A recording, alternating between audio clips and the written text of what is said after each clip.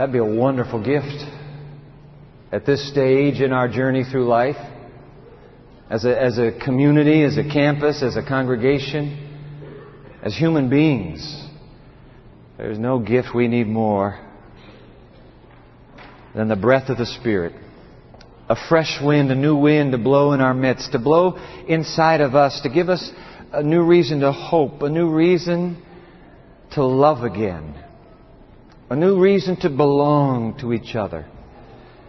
Once again, Father, through the Word, speak to us. Let the Word today from the New Testament be clear. Call to us through it. May we hear You speaking. That's all we need. In the name of Jesus our Lord. Amen. I've got to confess to you that I think this story may be an urban legend. You know these urban legends, how they just kind of get sent around the world. Number one, there's no way within the story itself to confirm its veracity. Number two, the story came floating to me from out of cyberspace, and I think that generally makes most everything these days suspect. And so, if it's true, it's a very sad story. Either way, it makes a powerful and inescapable point, and that's why I want to share it with you.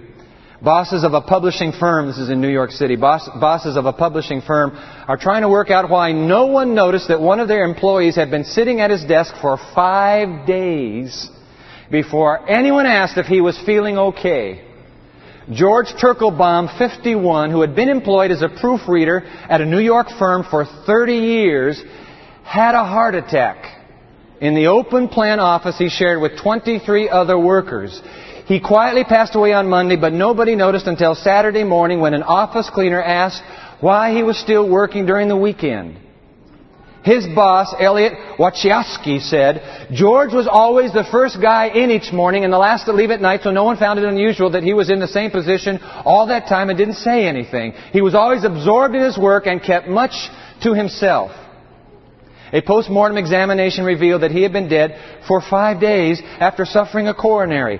Ironically, George was proofreading manuscripts of a medical textbook when he died. And then 2 lines, as this has been sent around the world. You may want to give your co-workers a nudge occasionally. And the moral of the story, don't work too hard. Nobody notices anyway. That's the one that makes me think this thing is probably an urban legend. I don't know. But if it's true, my friends, if it's true, can you believe that? Dying in the middle of you, I'm dying in the middle of you, and you go on as if life is, he's just the same, nothing's happening in his life, he's okay. Makes you wonder how many here today in this wonderful audience, summertime audience, how many people are dying in our midst, longing for somebody to stop and say, you know what, you've been in that same position all your life. Something's up. But now everybody's hurrying around, going through their business. Is this story an urban legend? Perhaps. Is it an aberration about American life? I believe it is not. A year ago this month, one of the major publishing houses here in the United States published the work of an obscure academic. That's what Robert D. Putnam has called himself. He said, I'm an obscure academic. Back in 1995, Putnam actually came out with a thesis. He published a thesis, a journal article, under the title, Bowling Alone. In fact, that thesis has moved so front and center that because of the way he stirred up the academic circles and now the world beyond, Putnam has gotten an invitation from the President to Camp David. He has appeared, his picture in People magazine. His thesis is the center of a raging debate today. In a nutshell, here is Putnam's premise. Robert Putnam argues that civil society is breaking down as more and more Americans become more disconnected from their families and their neighborhoods, their communities, and the republic itself. The very organizations that gave life to this democracy are fraying. The metaphor he's used to prove that he's onto something, he's taken the bowling metaphor. Now, I think everybody here has gone bowling. Most of us have anyway. I used to go bowling in college a lot. The bowling metaphor. He's saying, you know what? Years ago, Americans by the thousands belonged to bowling leagues. But now, most all Americans bowl alone. Hence the title of his scholarly research. Bowling alone. Why is it that we bowl alone in this country? Well, you don't have to be a sociologist or a rocket scientist to figure this one out. Why do we bowl alone? Because of television. Now, come on, folks. I know about you. You say, I don't watch any TV. Actually, I watch a little bit of news and a PBS documentary now and then. I have heard that so many times, I don't even believe it. Because I've used the same line, by the way. Fact of the matter is, because of the VCR, Saturday nights are oftentimes consumed with that television. Television has changed. We bowl alone now because you can do it all alone. Number one is television. What's another reason we bowl alone? 2 career families. You know, Karen and I are in 2 careers. She's a registered nurse, and I do what I do. And I'm going to tell you, sometimes our lives get so hectic around this place that we are like 2 ships that pass in the dark. We're on different schedules. Like, oh, is that you? The truth is, the 2 career family has really hit America hard. That's why we bowl alone so much. What are some other reasons we bowl alone? Suburban sprawl. We're just going farther and farther out, further and further disconnect. Now we're in these little gated, fenced in. This is my family. Stay away. No solicitors allowed. What's another reason? Well, we have a generational change in values. People don't have this longing. America now is a nation essentially of lone rangers. We just think that's the macho way to be. So Putnam is making a point, and he says, you know what? For that reason, the very organization, League of Women Voters, Shriners, Rotary, the monthly Bridge Club, even a Sunday picnic with friends, it just is not the way we live anymore. Putnam says we have given up. And as a result, his research is showing, as a result, we have a breakdown, not only in the family, but our neighborhoods. We don't feel as safe in our neighborhoods. We're not able to collect taxes as well anymore. The principles of democracy now are being compromised. Even our health, even our happiness. Putnam says we sense it. In fact, he calls it our growing social capital deficit. Everyday honesty, it's gone. Putnam writes these words. Let's put Putnam on the screen. Americans are right that the bonds of our communities have withered. And we are right to fear that this transformation has very real costs. You know why? Because we are bowling alone. We are bowling alone. Was that a problem in the early church? Well, archaeologists, I have to tell you this, archaeologists have not been able to find any evidence of bowling in the New Testament. The closest they have ever been able to get is the discovery of the Roman Colosseum, where Christians were bowled over by angry gladiators and hungry beasts. Nevertheless, I find it intriguing.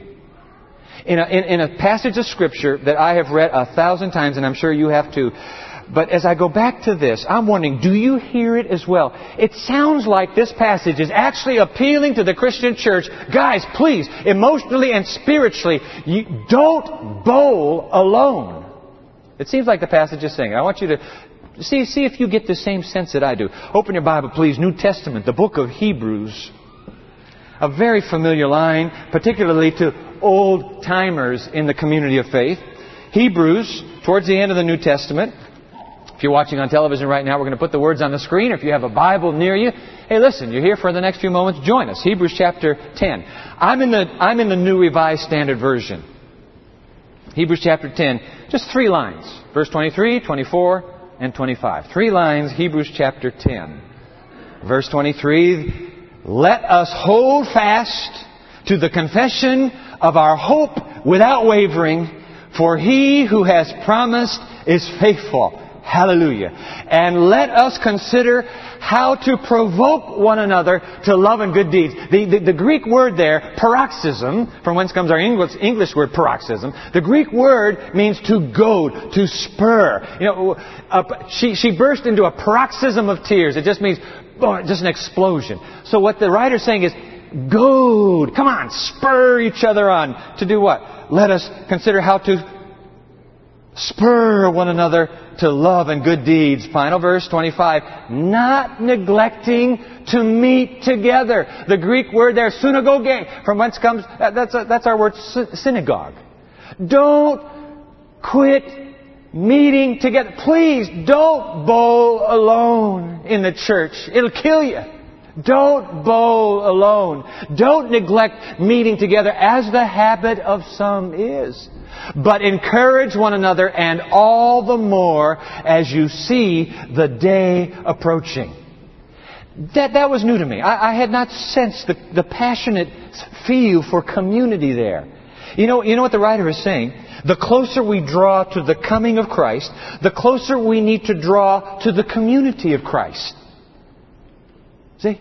The nearer we come to the end, the closer we should come to our friends. In other words, the sooner it is till Jesus comes, let's get together. As the coming of Christ draws near, so should we. That's the bottom line. That's the line I wish you would take home from the sermon today. As the coming of Christ draws near, so should we. Let's put that on the screen, please. As the coming of Christ draws near, so must we. That's the truth. And every hour that goes by, we're closer to the coming of Christ. A passionate call for community.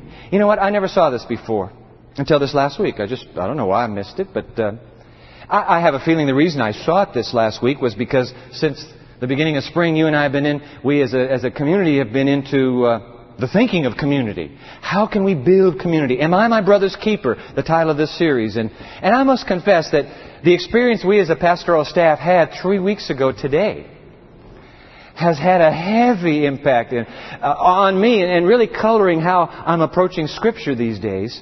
I'm not going to share that story with you again. You and I were together. If you were in Second Church 2 Sabbaths ago, that story was shared there. I talked about the journey that God very unexpectedly has put us onto as a staff. I wish you would hear the story. Pastor Esther beautifully built on that story, the principle of the story this last Sabbath.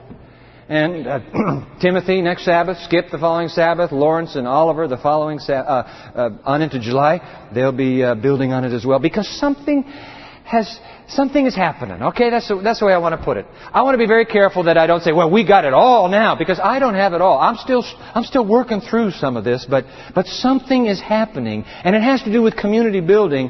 And so if you didn't hear the Sabbath on May 20, the sermon rather on May 26th, go to the book center, the Adventist book center right across the street. You can get it on audio tape.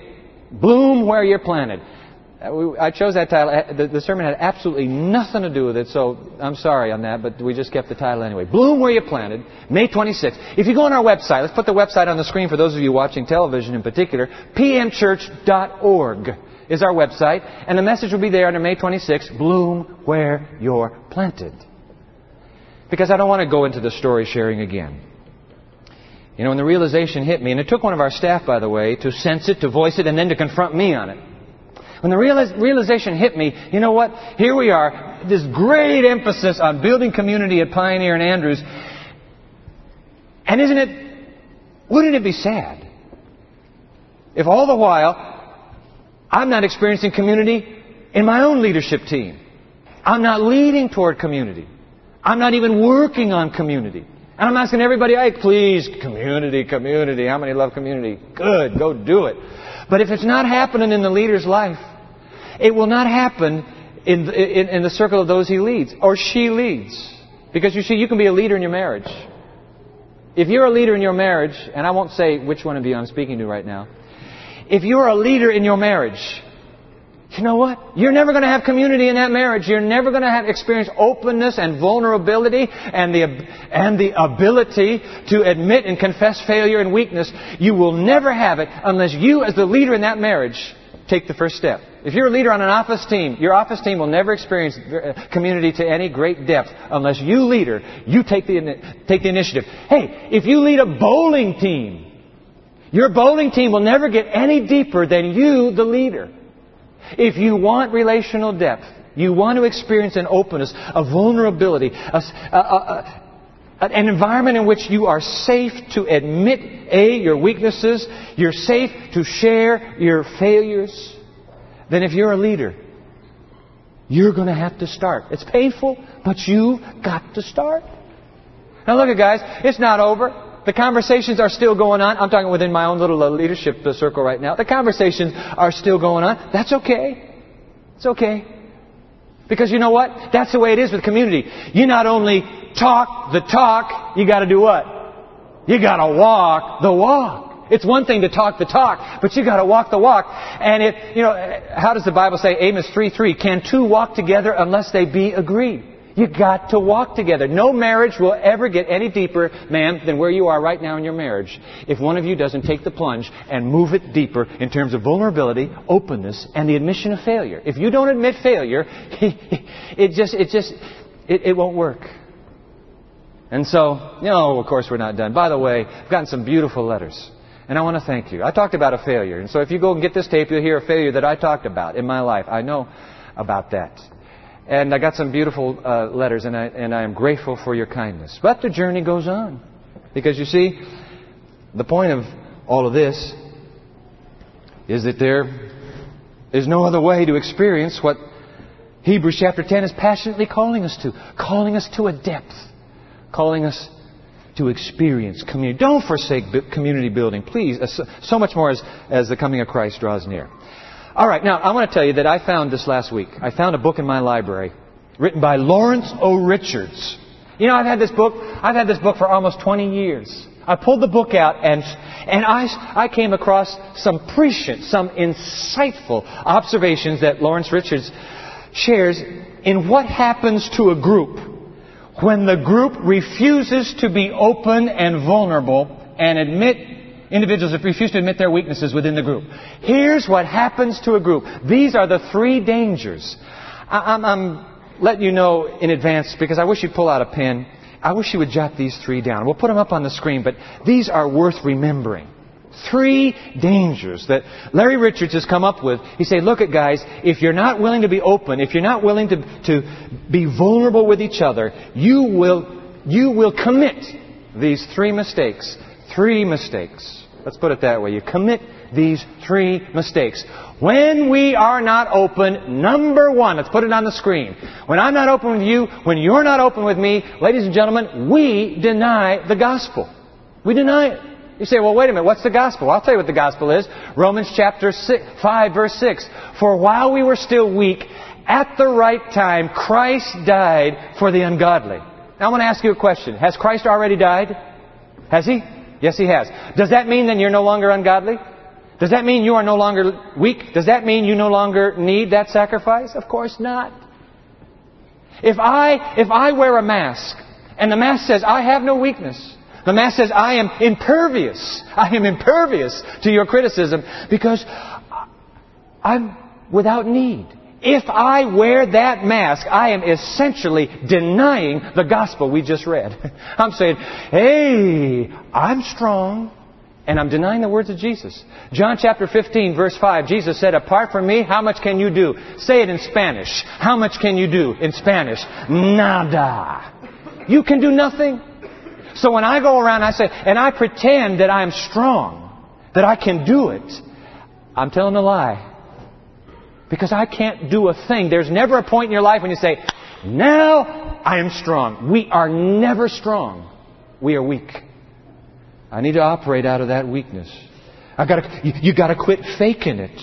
When you hide your weakness and refuse to admit your failures, you deny Jesus' words that you can do nothing apart from Him. So Larry Richards has written, and I like this, when we pretend to be something we aren't, we rob God of the glory that is His alone for the growth and change that is taking place in our personalities. We just take all the credit ourselves. The Apostle Paul realized this, and he came to view his weaknesses. The greatest Christian who ever lived, he came to view his weaknesses, including physical disabilities, as an opportunity for God to show His power more completely. Paul was utterly vulnerable. He will tell you in his letters what he struggles with. He does not wear the mask.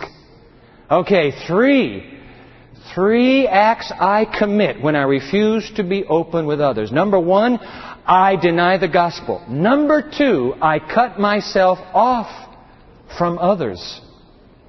I do it inadvertently. Is Larry Richards right? Well, I believe he is. Because look, if in my group or my office or my family, in my marriage, If I have to wear a mask to hide my real self from the others, doesn't this logically follow? Then I'll try to fake it. And the more I try to fake it, the deeper will grow my fear that somebody's going to find out. And because my fear will grow deeper, it's just a logical, what's this? A whirlpool. It just starts sucking you down. In order to avoid risking discovery, I will stay away from all elements of a conversation that have the potential to touch me in my area of failure or in my area of weakness. I'll just say, hey, deftly change that conversation. What am I doing? I am protecting what I don't want anybody else to do. And in the process, I cut myself off from enjoying genuine relational depth. You know, we share these words from Dietrich Bonhoeffer. You remember the sermon, Requiem and Resurrection for a Fallen Brother? You can get that on our website too. We shared this quotation, and now that we're going through what we're going through, I tell you, Bonhoeffer seems absolutely right on now. Take a look at this. This is from his wonderful book, Life Together. If you want to read a book on how to build Christian community, it's a short little book, but it's a great book. This German pastor, Dietrich Bonhoeffer. He who is alone with his sin is utterly alone. Why? Because I'm not letting you know about me. I'm admitting that I don't have any problems. I'm all alone. He who is alone with his sin is utterly alone. It may be that Christians, notwithstanding corporate worship and common prayer and all their fellowship and service, may still be left in their loneliness in a crowded room like this. The final breakthrough to fellowship does not occur because though they have fellowship with one another as believers and as devout people, get this, they do not have fellowship as the undevout, as sinners. We can't take the mask off, so we can't enjoy real, true fellowship. It's a fake. It's a mask. The pious fellowship permits no one to be a sinner. So everybody must conceal his sin from himself and from the fellowship. We dare not be sinners. Whew, you know what they'll do to you if you tell them about that? Many Christians are unthinkably horrified when a real sinner is suddenly discovered among the righteous. How did she get in here? Who let him in? So we remain alone with our sin, living in lies and hypocrisy. The fact is that we are, Bonhoeffer emphasizes, we are all sinners. You see, ladies and gentlemen, if I don't take my mask off, I can't enjoy community. I just can't, because you're not going to risk yourself with me, and I can't risk myself with you. Somebody has to set the pace. Somebody has to be the first one to take the mask off. A graceless community, remember this, is an oxymoron. You cannot have community if there's no grace. If I can't let you be you and you can't let me be me, it ain't community. It's pious fellowship where we're fooling each other. It is not genuine grace community, because you can't have community without grace. You see, now it makes sense to me. I could never... Let's put James chapter 5 on the screen for a moment. I could never figure this out. Confess your sins and faults one to another. We as a people have been deathly afraid of the confessional, and so we have steered way clear of this text. You will hardly ever hear this text being quoted in our midst. Why? Because I go straight to Jesus. I don't share my weaknesses with anybody else. And because of our defensiveness, we have choked community in our midst. We're so afraid that we might give countenance to a practice that we say we abhor. We're the losers if we choke it off. Confess your faults and sins one to another. Take the mask off. Admit you are who you are. You see, when I do not do that, I cannot have community. Oh boy, I love this. Anne Lamott. Yeah, I just wish you could read her book, Traveling Mercies. I shared this with you 2 Sabbaths ago in second service, and I want to put the words up again. When she's telling the story of a terrible failure she went through, and you'll get that if you get the tape. This line, it just has stayed with me. It's stayed with me for the last 3 weeks. I said, God, don't let me forget this line. Anne Lamott says, I have learned that the gift of failure breaks through all that held breath and isometric tension. You remember...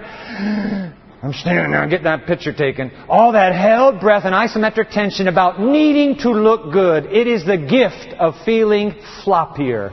I love that word, floppier. I'm keeping it locked in my vocabulary. Floppier. Floppier.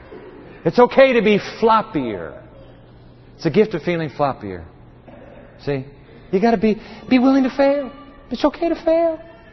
Pick yourself back up off the ground. You'll be okay. You'll get over it. It's really not as bad as you thought it was. Nobody will quit loving you. Nobody will quit caring for you. In fact, if you're in community, when you fail, that community, boom, they're around you. They're saying, hey, all for one and one for all. We're staying with you. Of course. Simon Peter said, I'm going fishing. And he had 6 buddies who said, you're going fishing? We're going fishing because we're your small group. We're going with you. We're never going to let you out there alone. See, that's the joy. When you can fail, it's okay. All right. Well, there are three effects. If I'm not open with you, if I'm not vulnerable with you, number 1, I deny the gospel. Number 2, I cut myself off from others. And number 3, I like this, I cut others off from help. You say, hey, how could that be? Well, let me share with you, because Larry Richards tells a story, and it works. It's a good point. He tells a story about a guy named Brian. Okay? Christian named Brian. Let me read the story to you. Brian was a leader in his church. We had a Brian here in First Church sitting on the front row. Brian was a leader in his church, a layman. He led the song services, often preached when the pastor was on vacation or out of town, and was always the first on his feet to give a testimony. He was the picture of a strong, vital, victorious Christian. So he couldn't understand it when Doug and Fran, a young couple who had recently been converted, left the church and when asked why, cited Brian as the reason.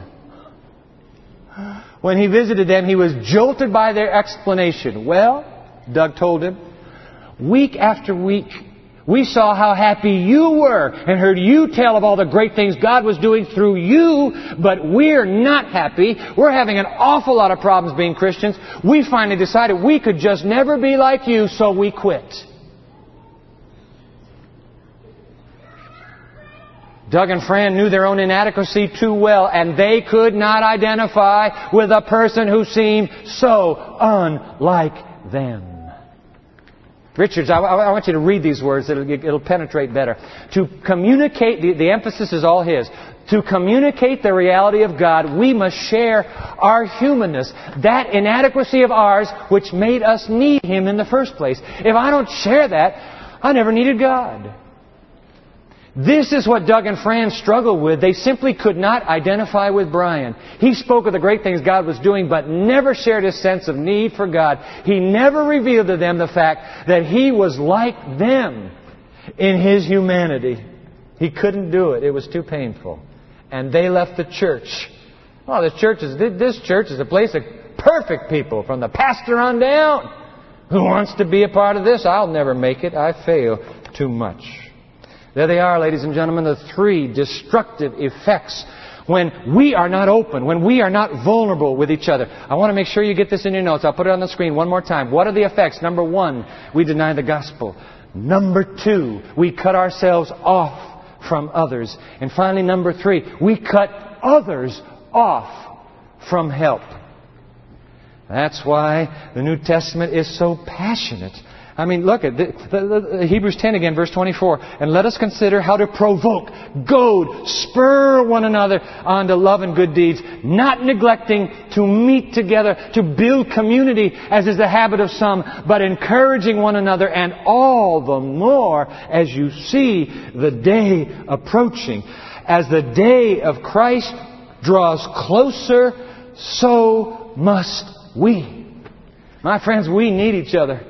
We really do need one another. We need each other bad, if I can put it that way. We've been having some very special moments in our prayer community on Wednesday nights. Behind the circle, behind the wall, we call it HOP, House of Prayer. And in fact, I tell you what, this last Wednesday night was I have never, musicians, I have never heard Be Thou My Vision sung in a more moving way than 2 women, Inya and Tara. They sang a keyboard and 2 voices, Be Thou My Vision, O Lord of my heart. I mean, it was just, when it was over, just like, wow. Well, about 4 weeks ago, in House of Prayer, Dan Augsburger Jr., my friend, he's the one who prepares our little prayer cards for us. On Wednesday nights we get little nuggets. And I was 4 weeks ago, I'm looking at a prayer card that Dan has put together, and I'm thinking to myself, wait a minute, how come I have never seen this before? It suddenly hit me what the word community really means. Do you know what the word community is? Community is unity with a come attached to it. The come leads to unity. When you say community, the come has been attached to it. And so what would happen if we thought about this? Hey, what's community? It's come to unity. Come. I like that. Come to unity. So that when God stretches out His arms and dies on Calvary in Christ Jesus, what happens? God is saying, come. Red and yellow, black and white. It doesn't matter to me. Literate or illiterate, rich or poor. Doesn't matter a hill of beans to me. You come to me. And when you come to me, there's unity. Community. That's what community is. You come, the closer we get to the hub of the wheel, the closer we come to each other like spokes. Community. Well, Dan found this quote. Where did he find this? I don't know how he found it. But it's a little book called Sons and Daughters of God. I want to end with this quotation. Take a look at this. Sons and Daughters of God. Let's put it up on the screen. And see, I have taken the liberty to change come. I've just added the letter C-O-M-M to every time the word unity appears. So I don't think it changes the meaning at all. Community and diversity among God's children, the manifestation of love and forbearance in spite of differences of disposition. This is the testimony that God sent His Son into the world to save sinners. Hallelujah. This community is the most convincing proof to the world of the majesty and virtue of Christ and of His power to take away sin. The powers of darkness, watch this, stand a poor chance. When communities are around, they stand a poor chance against believers who love one another as Christ has loved them, who refuse to create alienation and strife, who stand together, who are kind, courteous, and tender-hearted. Now here comes the punchline. In community, there is a life, a power that can be obtained in no other way. Wow. Did you catch that last line? Let's put it back up on the screen. In community, there is a life, a power that can be obtained in no other way. Do you need power in your life right now? Some of you are struggling with power. Come on, let's be honest. We struggle with a lack of power. Yes, we do. Do you need a sense of new life within your journey right now? I'm telling you, my friend, you can only find what your heart most deeply longs for in community. In community there is power, there is life that is in no other place. You don't have to bowl alone. You don't have to go alone. You know what? There are a bunch of us sinners, weak, failing, fumbling sinners. There are a bunch of us now who are willing to admit we would love to have you journey with us. That's community. Community in Christ. There's a piece of paper in your bulletin today. I wish you'd pull that worship bulletin out right now. This will take 30 seconds to do. There's a little piece of paper, and it has at the top the title, Small Group Survey. I am so grateful and delighted that Joni and Skip Bell have graciously... Joni's a registered nurse up at Lakeland, and Skip is one of our professors here at the Theological Seminary. I knew them out in Oregon days when we pastored in that conference together. Well, they're here in our midst now, and they have really, God has blessed them with a building up of community where they've served. And they've graciously accepted the staff's invitation to help lead us, guide us, kind of facilitate this journey into community building. And so they said the other day when they met with us, you know, one of the things we need to do is we need to get a feel for the lay of the land. What's already out there? And so I wish you'd take this. Deacons, we've got some deacons here. If you didn't get one, I'd like everybody to have a chance. Some ushers who are here, just hold your hand up. This is a very simple survey. It'll take you 30 seconds, as I mentioned, but we need the information. Zero threat kind of survey. So we'd like everybody, please, to fill it out. Particularly Pioneer members. If you're not a Pioneer member, we'd still like to know about you. If you're in the community, then please. In fact, it says put your name and phone number. There are 2 questions for that reason. This is not a trick. But if you do put your name and phone number, it will help us. You'll see. Okay. Pardon me. Everybody in the balcony get a survey? Okay, let's do this. I'll put it on the screen for those of you watching on television. Simple little 7-question survey. This works. Number 1. I am presently participating in a Christian small group. Yes or no? Take you 5 seconds to come up with that answer. Yes or no? Nope, I'm not. Well, good, but no. Well, I kind of think my Sabbath school class is a small group. Well, okay. If you want to call it a small group, put it down.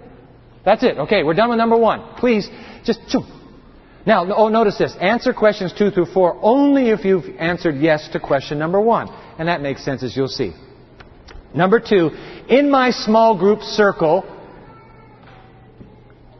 and then circle all these that apply. All right? Number 1, we talk about spiritual issues. Do you do that in your small group? Would you circle that? We pray for one another. If you do that, circle that. We feel free to share personal needs.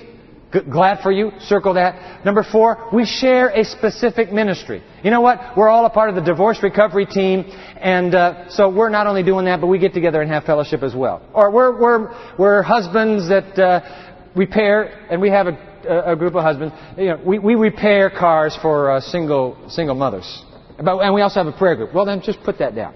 Just share a specific ministry. All right. Number 3.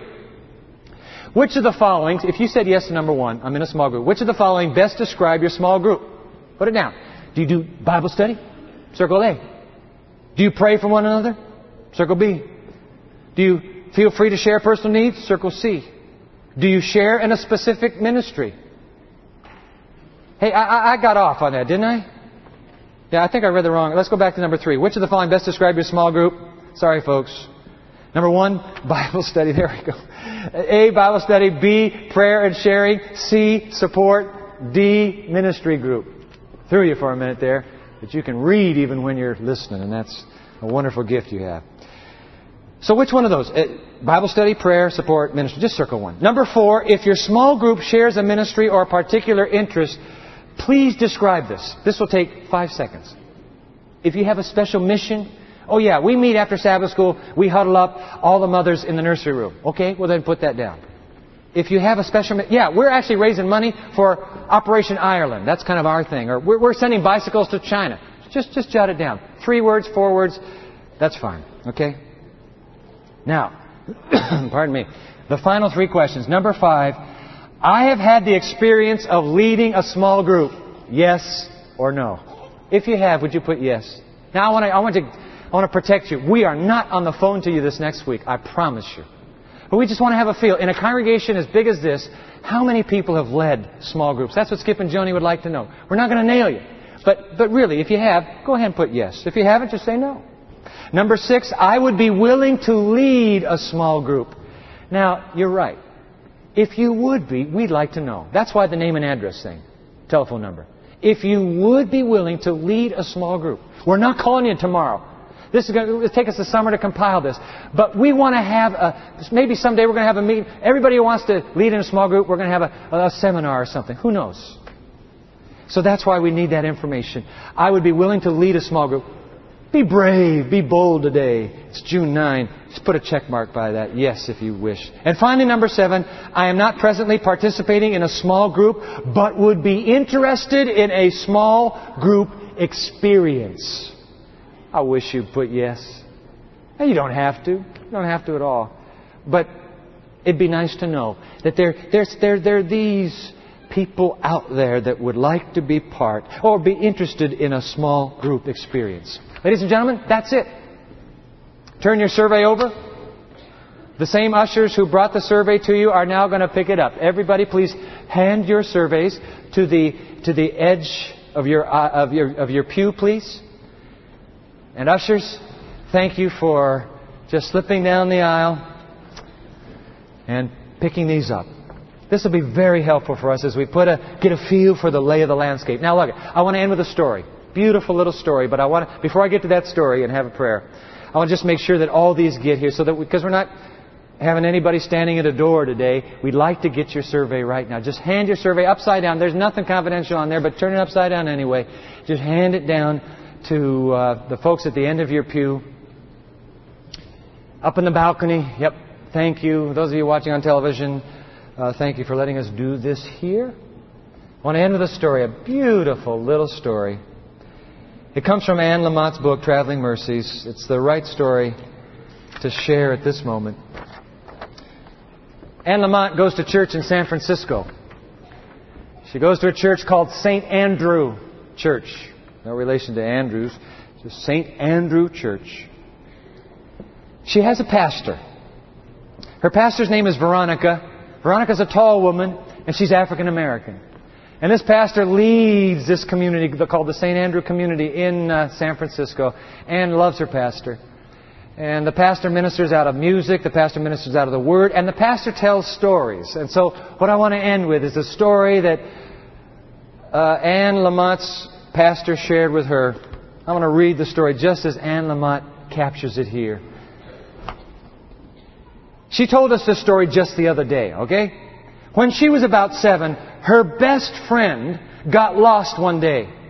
The little girl ran up and down the streets of the big town where they lived, but she couldn't find a single landmark.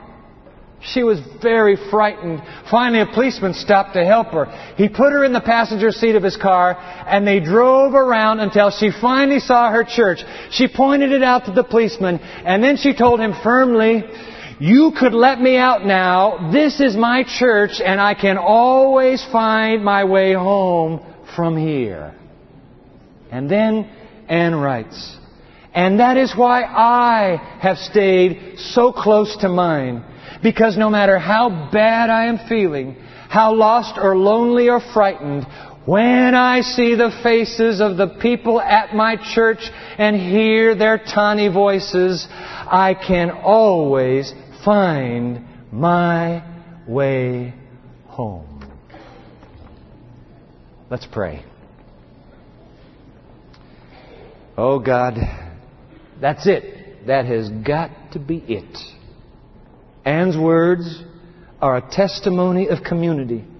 No matter how bad I'm feeling, how lost or lonely or frightened, when I see the faces of the people at my church, I can always find my way home. Dear God, please, please, please make us the church and the community from which all of us, from which we can always find our way home to. Home to you through Jesus. Amen.